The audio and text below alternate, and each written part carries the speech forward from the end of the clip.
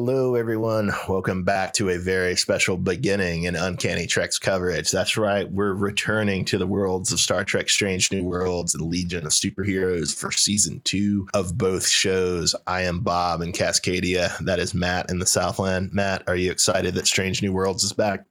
I am very excited Strange New Worlds is back. I was a little worried the first couple of minutes of the episode, but then I got okay. So I was a little different than you. I got a little bored maybe about like 30 minutes in, but then I felt like it stuck the landing real well.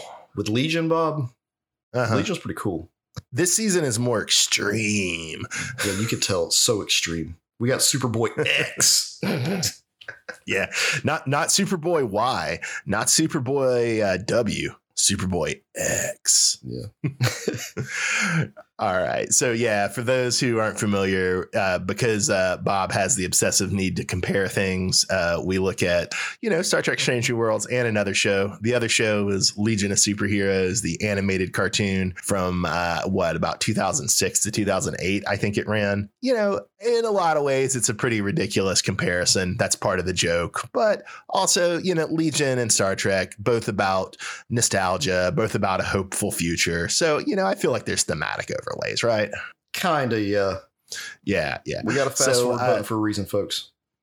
Oh, burn. I ain't going to timestamp it, though. So anyway, today we're talking about the season 2 premieres of both shows. The Man from the Edge of Tomorrow, Part 1, that originally aired on the 22nd of September, 2007. And then we're talking about the Strange New World season 2 premiere, Broken Circle, which originally aired on the 15th of June, 2023. Matt, do you want to walk us through the plot of Man from the Edge of Tomorrow, Part 1? In an amusing reversal of the series pilot, angry Kryptonite Jack Superboy X recruits the Legion to come to the 41st century to help him fight Imperiex, despite Superboy X's hatred of Brainiac 5. But Imperiex escapes to the 31st century and levels the Legion headquarters. So, Matt, at the start, did the tie-in comics that we read for last week spoil that Brainy was running another fantasy simulation about hanging out with Superboy? Yes, Bob, 100% it did. I watched it and I was like, aha, look at that. He's doing another one of them simulations. I was like, I'm glad I read that comic because I was in on the joke like 0.37 seconds faster than anybody else watching. That's right, Matt. You're like you're the Flash of watching this show. Thank you, tie-in comic. So, Matt, do you like Lightning Lad's older look? You think it's more extreme? It befits a show that has Superboy X? Yeah, he's a little more grizzled looking. He's a little unkempt to me. Unkempt. He's like... Do you have any thoughts on the new Legionnaire member we have this season, Chameleon? Yeah, Bob, you mean Chameleon Boy? No, I just mean Chameleon. In some versions, he's Chameleon Boy, but in some versions, he's just Chameleon. And I think it makes more sense to, I like the boy, girl, kid, lad stuff, but I think he's the one character where it makes a lot of sense to drop it since, he is a shapeshifter. In this extreme season, Bob, we want to drop the boy stuff, right? We just want to be called Chameleon. Yeah. Lightning. Triplicate, yeah, bouncing. You will respect bouncing, Matt. He's here. Bouncing. Did the extreme and more kinetic season 2 title sequence speak to you, Matt? Let me say this about the title sequence. That was fine. It was cool. But the music, they have got to they should have updated the theme. That theme is the word is tinny. Tinny. It sounds horrible yes. When I'm putting it at the beginning of our podcast episodes. It sounds like it's trapped inside of a can. I thought I was messing up, but then I heard it on the TV and I'm like, no, that's how this thing actually sounds. It sounds very canned.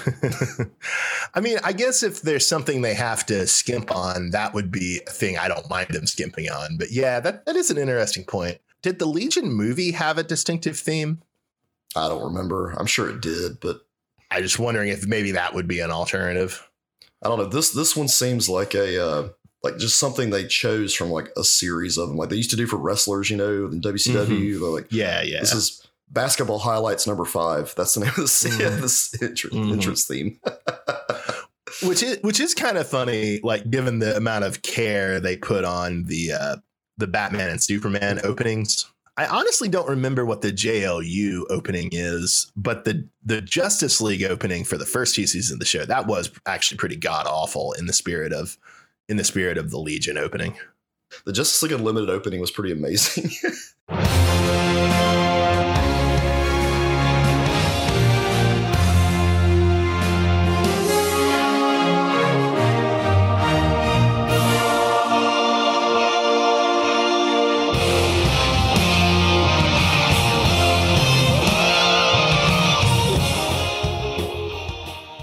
Okay, maybe they basically just kept the same one they did for the first 2 seasons then. Set it up a little bit. Like they did for season 2 of the Legion. Yeah, I gotta say, I really hate that Justice League opening. It's a great show, but it's a terrible opening. I always thought it was cool. Dun, dun, dun. Not feeling it. Well, Matt, speaking of early aughts nostalgia, do you remember Imperiex from the comics? Yeah, vaguely. He was around in the early aughts. Okay. I feel like I didn't read a lot of comics at that point. I don't know what I was doing. I don't know if I was reading a lot of Superman, maybe a lot of Batman. I think we only read a little of this at the time, but it was from the Our Worlds at War crossover in 2001. Okay. Yeah. I mean, I remember the character. I remember him existing. I remember him being like a badass. That's about it. Yeah. I think he kills Lois's dad or something. Oh, okay. No, he's a present day like DC villain in the comics and had no association with the Legion. And then, this is a few years later, and then they just move him to the far future and then move him back to the near future of the Legion. Right. I will say, speaking of the time travel, I was kind of amused that we have the Legion, being 31st century teenagers who are talking about Superboy's parents, the Kents, in the 41st century. That just kind of cracked me up, I got to say. It's like they teach a damn class on the Kents or something. It's kind of insane. And on top of that, the robot was called K3NT or something. Oh, yeah, you're right. I picked that up the first time I watched this years ago, but I'd forgotten about it. Yeah, you're right. Good catch. Yeah. Did you like how catty Timberwolf was this episode? I kind of liked it. I felt like they kind of struggled with Timberwolf in the comics and in the first season. And so him, now that he's no longer the most extreme character with Superboy X around, him being catty seems kind of funny to me. Once again, like I feel like I never know what to do with this character. He's so different in all the other incarnations. Yeah. It's like at least a clear choice. It's not like him showing up and being a big deal in like episode 3 of the series and then just kind of dropping out for the rest of season 1. So, Matt, did you get flashbacks of anything about the red antimatter bubbles showing up all over the 41st century? Yeah, it was just eating away at the universe. Just a bunch of like crisis type stuff. Yeah. I felt very akin to Crisis on Infinite Earths or 0 Hour, which you may or may not remember was subtitled A Crisis in Time. Crisis in Time. It's a crisis, so we have to have a bunch of shit disappearing. Indeed. That's how else would you know it was a crisis, Matt? So who was your favorite non-Superboy Legionnaire this episode, Matt? I got to go with Brainiac 5. He played a pretty big role in this. After reading the tie-in comics, I kind of like him Brainiac 5 a little more going into season 2 than I did season 1. It didn't hit a lot for me in the episode, but thinking about it now, it is kind of funny to see him be mildly traumatized and annoyed by the fact that his like the evil version or the more extreme version of his crush hates him. That's pretty funny, actually. It's a very kind of like superhero angst thing, that like superhero comics can do that not a lot of other things can do. I guess I'd have to give it up for White Triplicate Girl. R.I.P. I totally forgot they just killed her off in the first episode of season 2. It's sad. Yeah, which they also did in the comics too. Yeah. It's slightly different death, but yeah, she usually at least one Triplicate Girl gets got. Interestingly, this is the one that's like actually likes Bouncing Boy. So I can't remember, but it's like, will Orange and Purple want to keep dating Bouncing Boy, or was White the main one driving that relationship, And does she just become Duplicate Girl at that point? In the original Silver Age, they rename her Duo Damsel.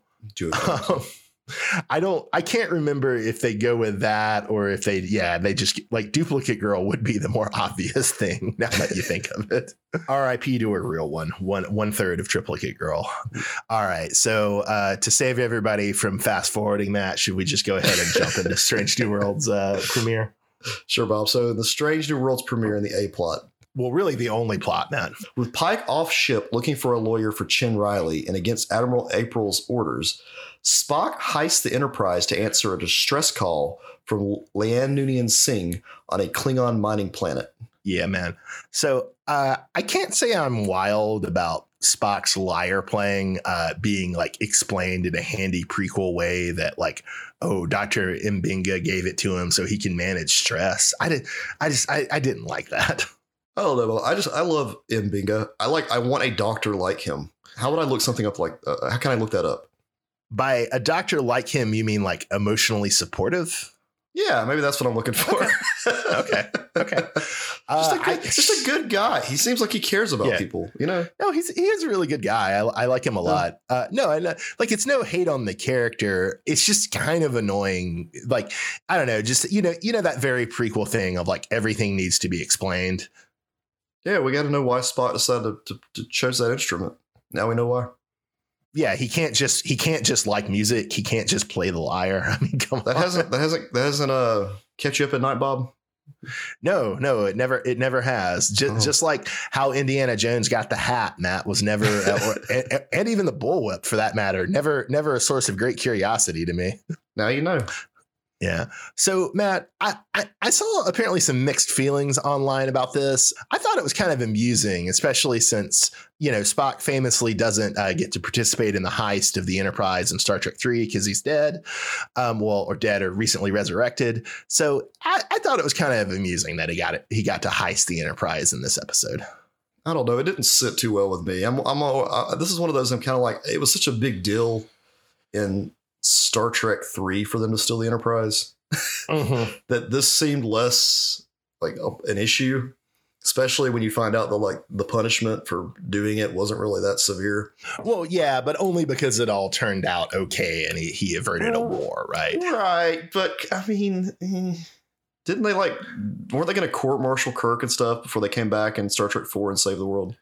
Yeah, but I mean, Spock saved the entire Federation with this thing, man. Yeah, he avoided a war with the Klingons. He did. Yeah, and also, I thought they did a pretty good idea at the end. This is spoilers jumping ahead that, a Gorn war is coming. And so April is making the decision is like, OK, he's a good officer. I don't want to bog him and the ship down in this. We need them for the war. Right. That is true. I guess it's just the time. I guess Spock was in the right place at the right time. I think if he'd stolen it and nothing had happened while he was gone, they probably would have court-martialed his ass. Oh yeah, totally. He got lucky. I don't know.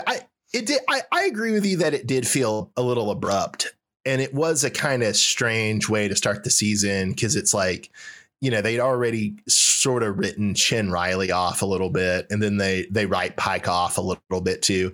So it did feel a little bit of a strange way to start the season. I definitely admit that, but I don't know. I thought it worked. I thought it was well enough explained. Well, we are introduced to a new character, Bob. Yeah, Matt. What the hell is going on with Carol Kane's accent? I don't really care because it's so cool. It's like creepy. And it makes everything she says sound eerie, but at the same time, I like it. Like, I just want to keep listening. So you're a fan of it, huh? Oh yeah, I like it. I was really put off by it, especially in the first scene. In the second scene, it didn't bother me quite as much, but in the first scene, I was just like, what the hell is going on here, man? Yeah. Then you find out she's a Lanthanite. Yeah, which sent me scrambling to Memory Alpha and Memory Beta, but no, it's a new species. Yeah, it's a new species. So that is interesting. And also, I was a little cranky because I really liked Himmer as a character. And I also really liked having an Andorian as an ongoing part of the cast because they're a cool species and we haven't explored Andorians that much in the franchise. So I thought that was like a cool opportunity. And the fact that he got killed off and, there does seem to be this deplorable trend in new Star Trek, especially Discovery and Strange New Worlds. If it's like, okay, this makeup budget, it's too much. So we're just going to kill this character off and then we'll recast the actor as someone else. That's exactly what they do. And it's sad, but Yeah. So all that didn't prime me to be excited about Carol Kane's character, but the fact that she is an alien, and does seem to be kind of interesting, right? Apparently they pass for human. Apparently they're almost immortal. All that sounds, apparently Carol Kane's character herself has a relationship with Spock's mom. All that sounds pretty interesting. That'll be interesting. And we're going to get a really good episode at some point where we see like what it was like in her past, I'm sure. Or she'll be characters that we have come to know and love at some point. Enterprise. Yeah. This might be wrong, but I do I like the vibe that she wants to do this basically because she gets bored because she lives forever. Yeah. And that also, maybe I'm wrong, but it feels like she's only going to be around for this season, Yeah, I think so too. Yeah. It feels like she probably has a couple stories about Spock's past, but she'll get bored and move on. And then, we'll get a new engineer. And so that actually is kind of interesting. I sort of like that vibe. So, the rotating engineer season to season. Yeah. Yeah.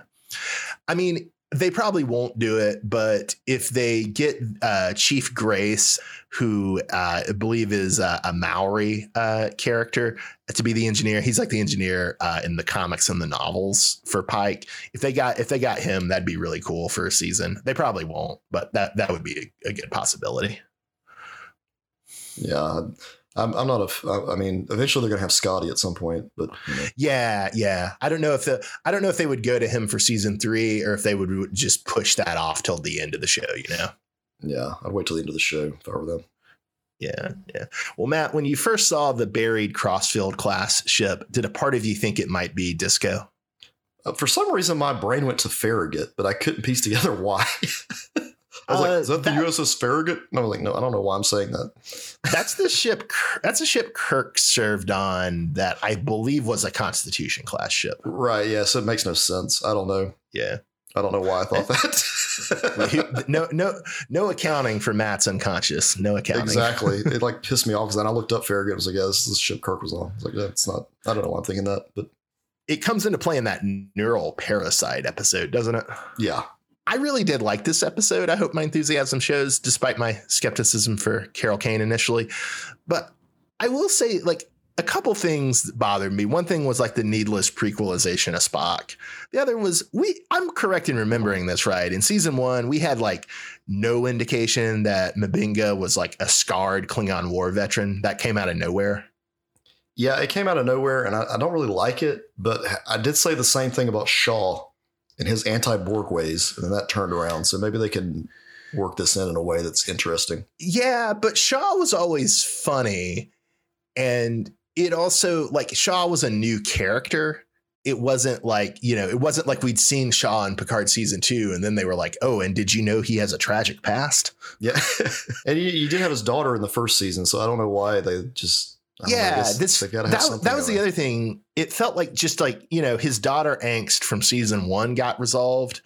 And so this felt just like, oh, well, he needs new angst. So let's also make him. He just moves on from one angst to the next. Yeah.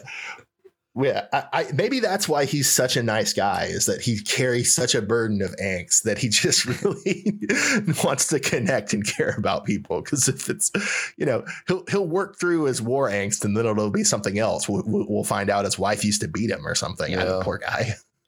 This is just going to end up with him in an episode where he's having to work closely with a Klingon, and it's going to be difficult. It's gonna be like O'Brien and the Cardassian in that season 4 episode in Next Gen.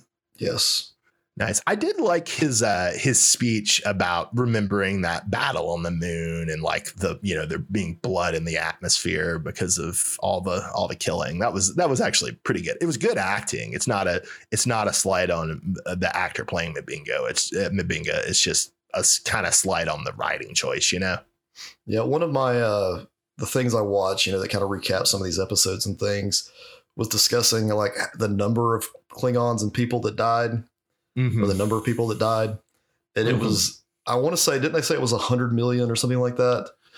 I didn't catch it. Oh, yeah, it was some crazy number, and it just made you wonder, like, okay, and this is and Burnham still got off for all this.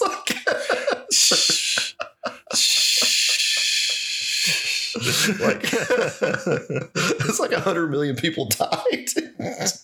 Burnham's a starship captain. Well, I mean, in fairness, she doesn't become a starship captain until 1,000 years into the future. Yeah, they forgive you after a while, I guess. But still, he was pointing it out. Like he was saying, like, death's awful, but when you go from like saying, okay, this many people died to 100 million. That is the kind of interesting thing about like Star Trek and about a lot of like science fiction in general is that, the tendency is to think it's like going to be like, oh, this better socialist utopian society. And they are. But then, they're going to have these wars with the Klingons and the Gorn and the Dominion. And like hundreds of thousands, if not probably millions or billions of people are dying in these conflicts. And it's just like, it's just existential on a level that, is hard for us to grasp, even with all the carnage on Earth, Right. That's just, they don't show you that part. But, or at least they just they gesture at it with a character being traumatized or angst filled. But right. It's the character you cared about died. Not the other. It's weird. But to go from the tragedy of human existence and war, Matt, to some really cool violence. I saw some distaste about this online, but I thought it was awesome. M'Benga and Chapel are doing stims and then using it to fight the Klingons. I thought that was very fun. People complained about this. It gets on my nerves. I'm like, really? This is awesome. They take super soldier serum and beat the shit out of Klingons. Like, how is that? Like, there's nothing wrong with that. Yeah. It's cool. And it's like, it's very funny because it's like the two characters you would least expect because they're like the friendliest, funniest characters on the ship, and they're healers. They're the doctors. They're the ones who are supposed to make you better, not make you. And they're basically taking venom and going after the Klingons. It's great. Well, and it makes sense they would have something like this because they just got done with a war with the Klingons. They had to have a way to combat them in. So they've been developing things like this. Yeah, given how much stronger the average Klingon and tougher the average Klingon is than the average human. Yeah. I really did love the image of the Klingon D7 dropping out of warp. I don't think we've ever seen that with modern CGI. I don't think we have either, no. Yeah, if we had, it didn't register for me. That was very beautiful. I thought even though I hate prequels, it's one of those arguments for, this is kind of why prequels are cool, is you get to see the old stuff look cool in a new way. Yeah, I was so proud of myself for knowing it was like a battle cruiser and not saying it was a bird of prey. Good job, Matt. Good job. I can tell the difference between the two ships. Yes, that look almost nothing alike. Good job. Correct. Although they at least do have that similar design principle of like the long neck and the bulb at the front and the kind of wingtips at the sides. But still very different looking. All right. So another thing, I guess I could imagine some people might have been annoyed at this, but I thought it really worked, was when Spock is kind of puzzling out the false flag operation and what the scheme is going on here. And he's kind of doing this combination of like intuition and using his Vulcan logic, so it's really came off to me as kind of cool. It was very like Sherlock Holmes or, from Star Wars, very Thrawn. And I was kind of charmed by it. I could say that this guy is slowly replacing who I see as Spock in my brain.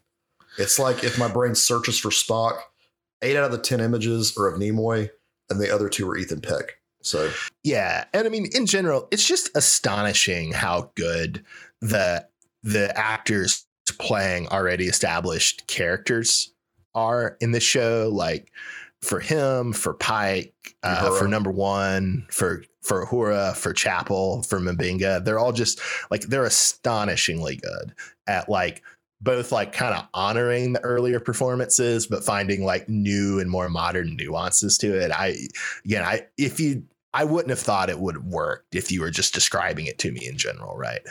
Yeah. But I mean, it really has. It's excellent. Any new fans to Star Trek that never watched the old stuff, seeing this, I mean, it's still good acting, good show. You can still go along with it. If that's your Spock, that's your Spock, Yeah, it's like, it balances that thing of you never have to have seen an original series episode at all.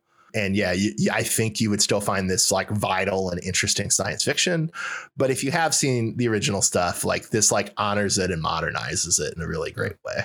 I mean, as long as you don't like the Kelvin verse, you're good, Yeah. And if you do like the Kelvin verse, fuck you.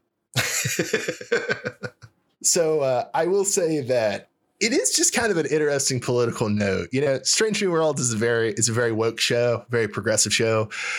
False flag operations, at least at this point in history, are very much a concern of the right. And so it is kind of funny to see a woke show like Strange New Worlds dramatizing a false flag operation. I totally thought Spock was going to choke and cause like the next war with like just like a sister. It's just like, God, that's why Sarek's a diplomat, is because his children keep starting wars. I'm sure Cybok started a war or two as well. Yeah, remember that Klingon war that Spock started after he stole the Enterprise from Starbase One, Bob? Yeah, went on a little adventure. Little captain away in the senior crew will play.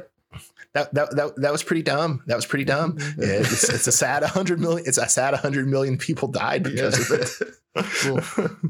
Still the flagship of the Federation. You can have a little interstellar war as a treat.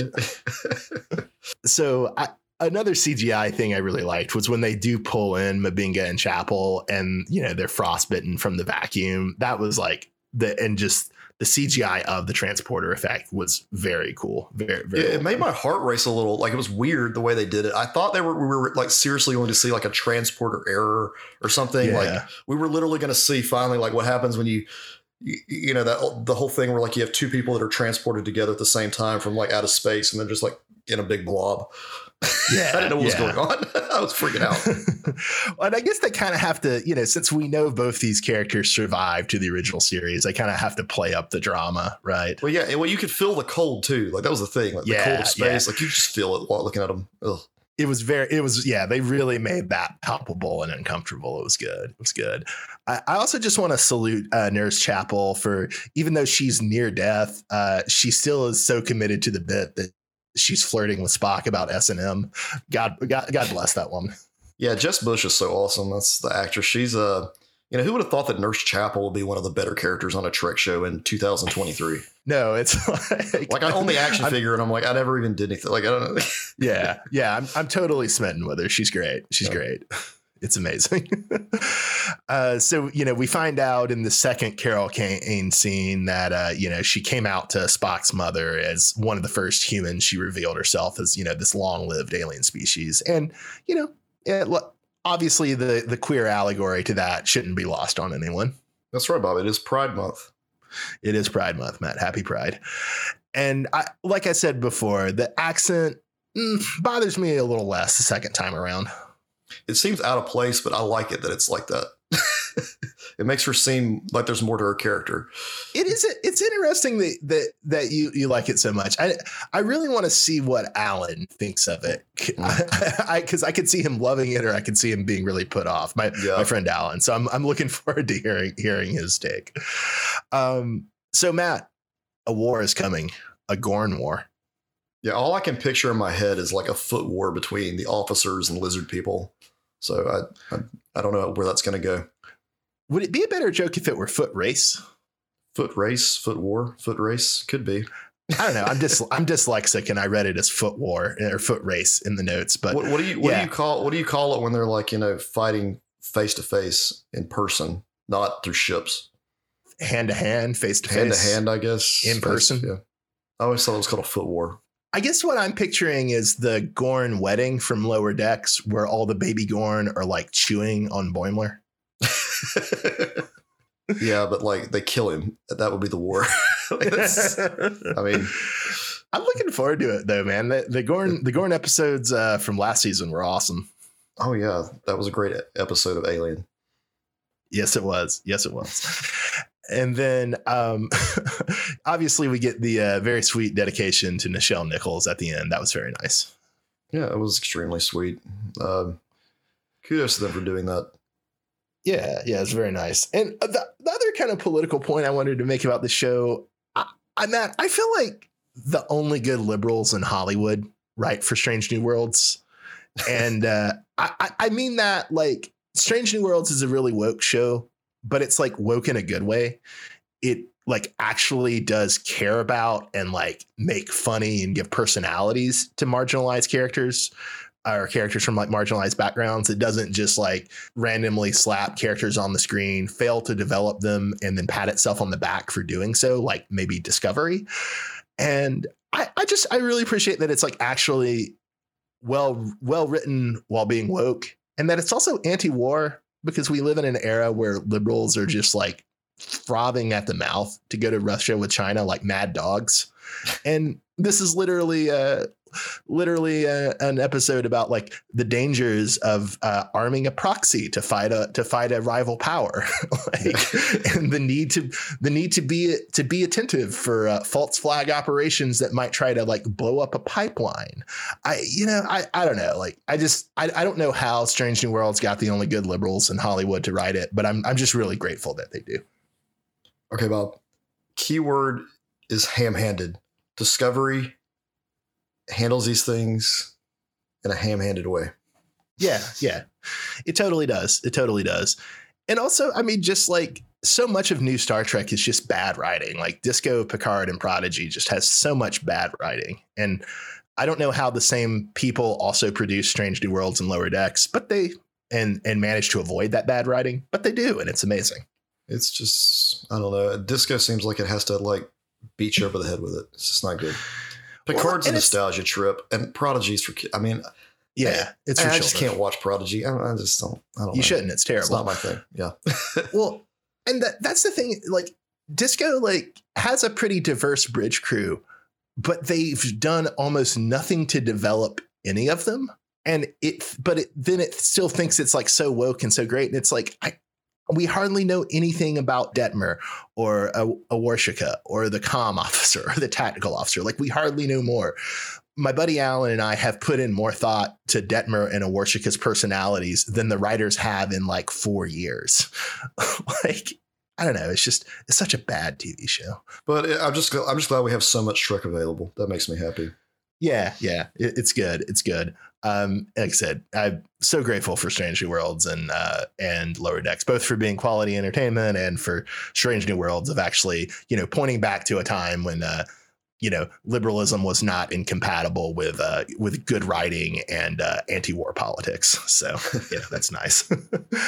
All right, Matt. So who was your character of the week? My character of the week was Pelia, our new engineer. Wow. She's hilarious. Interesting choice. Yeah. I'm very amused that I was not that into her and that you liked her. That's an interesting dichotomy. I'll go with Ortegas. Great to see her back. I really do hope the finale of Strange New Worlds is Ortegas getting her own command and getting to say "Vámonos" to as her substitute for "engage." That would be great. She's gonna die. Oh no! They can't kill her. She's so good. She's gonna die. She's an icon. Last words are gonna be "Vámonos." Oh no! She's an icon. She's an icon for lesbians everywhere. They can't kill her. That'd be terrible. All right, Matt. So what was your episode of the week? Episode of the week goes to Broken Circle, Bob. I enjoyed Man from the Edge of Tomorrow Part 1, but the Broken Circle was better. In a rarity for me, I'm going to give it to the Legion episode, Man from the Edge of Tomorrow Part 1. I mean, obviously, I loved a lot of stuff in Broken Circle, but the bits with a couple of those bits with Spock and Mabinga, I didn't think really worked and did leave that bad taste in my mouth. So probably the only time this will happen this season, but I'll give it to the Legion episode. Fair enough. All right. Well, this has been the very exciting, very joyful for both of us return of Star Trek Strange New Worlds, along with Legion of Superheroes. Please check us in week to week. Please don't touch that fast forward button. Don't listen to that son of a bitch, Matt, that I podcast with. I am Bob in Cascadia. That's Matt in the Southland. Have a great night, everybody. Thanks for listening.